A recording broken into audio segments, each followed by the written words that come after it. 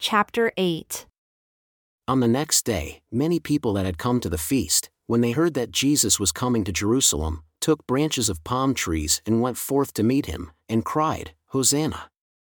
Blessed is the King of Israel who comes in the name of the Lord.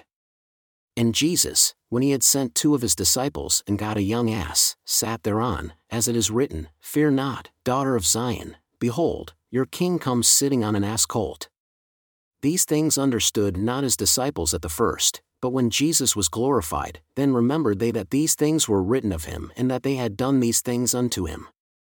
The people therefore that were with him, when he called Lazarus out of his grave and raised him from the dead, bore record. For this cause, the people also met him, for they heard that he had done this miracle. The Pharisees therefore said among themselves, Do you perceive how we accomplish nothing? Behold, the world is gone after him. And there were certain Greeks among them that came up to worship at the feast. The same came therefore to Philip, who was of Bethsaida of Galilee, and desired of him, saying, Sir, we wish to see Jesus. Philip comes and tells Andrew, and again Andrew and Philip tell Jesus. And Jesus answered them, saying, The hour is come that the Son of Man should be glorified. Truly, truly I say unto you, except a grain of wheat fall into the ground and die, it abides alone. But if it die, it brings forth much fruit. He that loves his life shall lose it, and he that hates his life in this world shall keep it unto life eternal. If any man serve me, let him follow me. And where I am, there shall also my servant be. If any man serve me, him will my Father honor.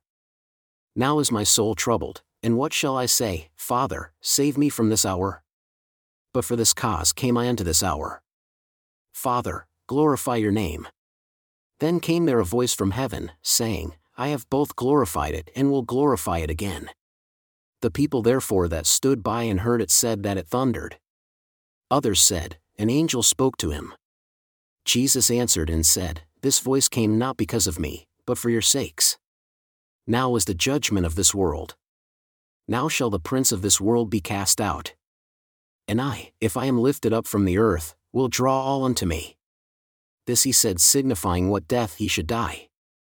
The people answered him, We have heard out of the law that Christ abides forever. And how can you say, The Son of Man must be lifted up? Who is this Son of Man?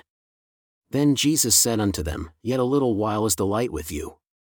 Walk while you have the light, lest darkness come upon you, for he that walks in darkness knows not where he goes. While you have light, believe in the light, that you may be the children of light. Jesus spoke these things, and departed, and did hide himself from them. But though he had done so many miracles before them, yet they believed not on him, that the saying of Isaiah the prophet might be fulfilled which he spoke, Lord, who has believed our report? And to whom has the arm of the Lord been revealed? Therefore, they could not believe because Isaiah said again, He has blinded their eyes and hardened their heart, that they should not see with their eyes, nor understand with their heart, and be converted, and I should heal them. These things said Isaiah when he saw his glory and spoke of him. Nevertheless, among the chief rulers also many believed on him, but because of the Pharisees they did not confess him, lest they should be put out of the synagogue, for they loved the praise of men more than the praise of God. Jesus cried and said, He that believes on me, believes not on me, but on him that sent me. And he that sees me sees him that sent me. I have come, a light into the world, that whoever believes on me should not abide in darkness. And if any man hear my words and believe not, I judge him not, for I came not to judge the world, but to save the world. He that rejects me and receives not my words has one that judges him. The word that I have spoken, the same shall judge him in the last day, for I have not spoken of myself, but the Father who sent me, he gave me a commandment, what I should say and what I should speak, and I know that his commandment is life everlasting. Whatever I speak therefore, even as the Father said unto me, so I speak.